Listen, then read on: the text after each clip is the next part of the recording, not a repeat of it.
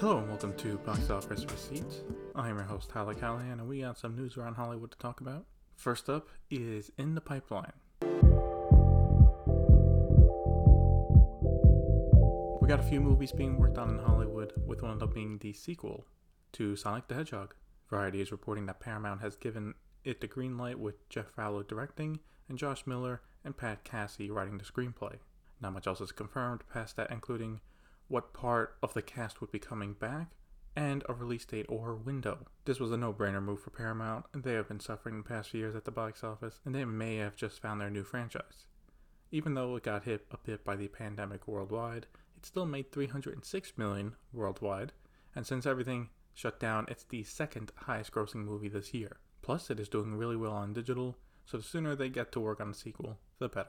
If their Snake Eyes movies does well, they could potentially have 3 action/family franchises with Sonic, G.I. Joe, and Transformers again, thanks to Bumblebee. Universal is working on their next monster movie, which looks to be a retelling of Wolfman starring Ryan Gosling.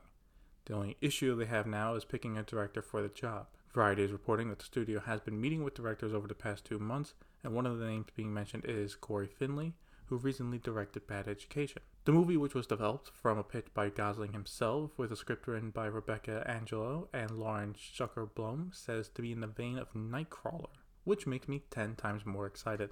I think this is the best move for Universal. While I would not have minded them trying the Dark Universe one more time and trying to build off The Mummy, especially since they had a lot of people lined up for the characters, the alternate way of doing this is pretty good, which is take a monster, put them in a modern day and on a lower budget. Having these more filmmaker-driven films so far is a solid 1 out of 1, with The Invisible Man getting good reviews and made $122 million worldwide off a $7 million budget. Personally, I think Ryan Gosling is one of the best actors in Hollywood right now, and if he can pull off what Jake Gyllenhaal did in Nightcrawler, then we are in for a fucking ride. Netflix has finalized the purchase of the famous Egyptian theater for an undisclosed price. Netflix has said that they will be paying for renovations that the theater needs, and that during the weekday they would use the theater for special events and screenings, and the American Cinemacheck will continue their programming during the weekend. That's nice to see. If anyone was worried that Netflix would make an exclusive theater for their content, that does not seem to be the case. And in fact, the theater is getting some maintenance that it very much needs. For Netflix, they can use this to have red carpet premieres for their movies and possibly hold events for the public, so a solid move all around. I do wonder how much it actually costs to buy them. Moving over to the other side of Hollywood, it looks like Superman might be back. There were some rumors over the past few weeks that Henry Cavill may have been in talks to return to play Superman again, and those picked up steam last week, with Deadline exclusively reporting that talks are happening. Along with that, some more details is that this would be for multiple supporting roles, not a sequel to Man of Steel. So instead of Man of Steel 2, Henry Cavill would be back for Shazam 2, or possibly even a Justice League 2, for example. But that is all they are saying on the matter. Now, I think there is a reason these talks are happening now, but I'll get into the Snyder Cut in a few minutes. On the topic itself, I think this is great. We don't know the reason why he was not Superman in the first place, but I always thought that was a mistake. He so far has been a great Superman, and for people who wanted to see a more upbeat and happy Superman, got to see some of that at the end of Justice League, and it sucked to hear that shortly after he was gone. So, to have him back in some capacity, at least I think this is a step forward for the DCEU, and I'm happy to see it, if it comes to pass. Now, if they can turn that into a Man of Steel 2 with Brainiac, please. Going over to theaters reopening, South Korea is using some interesting tech to make sure safety precautions are being enforced.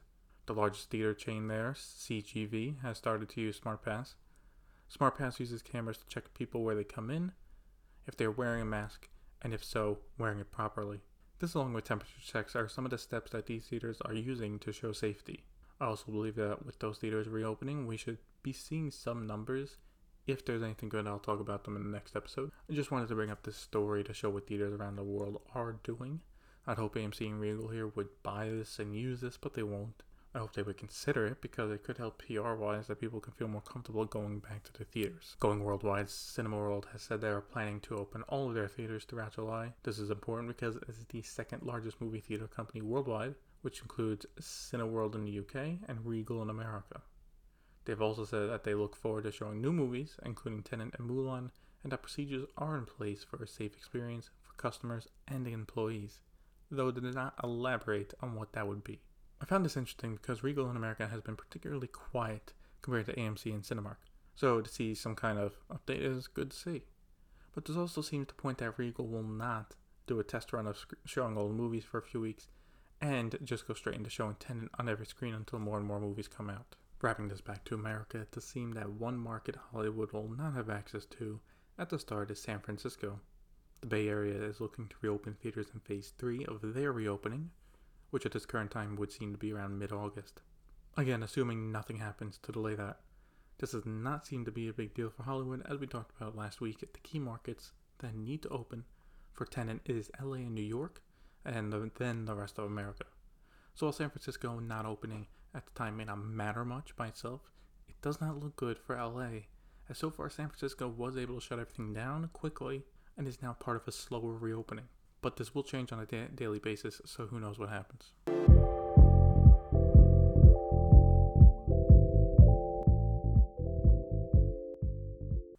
So before the world went into shutdown, Sundance actually did happen as normal this year, and one of the movies that were bought was Palm Springs. This is not a normal purchase, as it was bought for $22 million, making it the biggest purchase at the festival of all time. Hulu and Neon co-bought the comedy from Lonely Island. It seemed it was planned for a theatrical release sometime this year, but those plans have changed, and they have now announced the movie will come to Hulu on July 10th. I look forward to seeing it, as they clearly saw something here that made it worth the high price. This beats out The Birth of the Nation a few years ago, which was bought for around $17 million, so a huge bump up. I also think if things go back to normal enough that Sundance happens next year, I expect more deals to be made like this from services like Apple TV+, Hulu, and Netflix. With production being shut down for so long, they will need content as soon as possible, so look for them to buy movies that are already done. Speaking of Apple TV+, Apple's been making some moves, god damn. Last week they bought Greyhound, and now they're going into business with Paramount and Martin Scorsese. So what's happening is Martin Scorsese's latest movie, Flower of the Killer Moon, was looking at a $200 million budget. Don't know why, but that's what it is. Paramount seemed to be a bit gun shy about paying that, and understandably so. So it was reported a while back that they were looking to see if they could team up with another studio to produce the movie. Turns out the studio is Apple TV. Based on the Hollywood Studio article that talked about this in detail, and I'll link this in the show notes as it's a great read. Basically, the movie is now an Apple TV Plus movie, with Apple paying the full $200 million budget. So while Apple will be producing it, it's not going straight to streaming. Paramount will be in charge of distributing and marketing the movie worldwide, and will get a distributor's fee for their trouble. While the studios did not say what the exact details of distribution are, it seems to be a regular theatrical release and then released on the streaming service. I told you last week to not be surprised to see Apple waving their cash around, and it did not take long to do so. In 2 weeks, they have now spent $270 million for 2 movies. I think this also shows that Apple is getting serious about getting the service started. See, for Netflix, the movies need to be on streaming as soon as possible. But with Apple, the service is a side piece that is growing. This allows them to be okay with the movie going to theaters and then eventually put it on the service. This is also good for them because it shows the theaters and other studios they are willing to work with them and play by their rules. Don't be surprised now if other studios come to Apple willing to make a deal. And look, it's a Scorsese movie starring Leonardo DiCaprio and Robert De Niro. Just that alone, Apple now has bragging rights of having an original movie starring A-listers on a streaming service, and with it getting a theatrical run, looks set to collect an Oscar or 2. This situation is a win-win-win for everyone. Now, that was going to be the biggest news of the week with how much it means going forward, but then the Snyder Cut happened. Now, I actually do have a video on my YouTube channel going over my thoughts about this, which I will also link in the show notes, but the rundown of it is during a Q&A for Man of Steel. Zack Snyder had Henry Cavill join in along with some fans that were invited, and at the end, they announced Zack Snyder's Justice League coming to HBO Max in 2021. Afterwards, Snyder did an interview going over how it came about, what to expect, which apparently is a lot we don't know yet. He said he filmed about 4 hours of footage before he left the film, and reports are now that it will either be a 4-hour movie or 4 to 6 episodes as a miniseries. It will also not be that cheap to produce, with it costing around $30 million to do the CGI properly for all the scenes and re-edit the movie. So quick thoughts, I love that's happening. It's the right move to begin with. Snyder's vision shouldn't have been seen from the start, but it is what it is.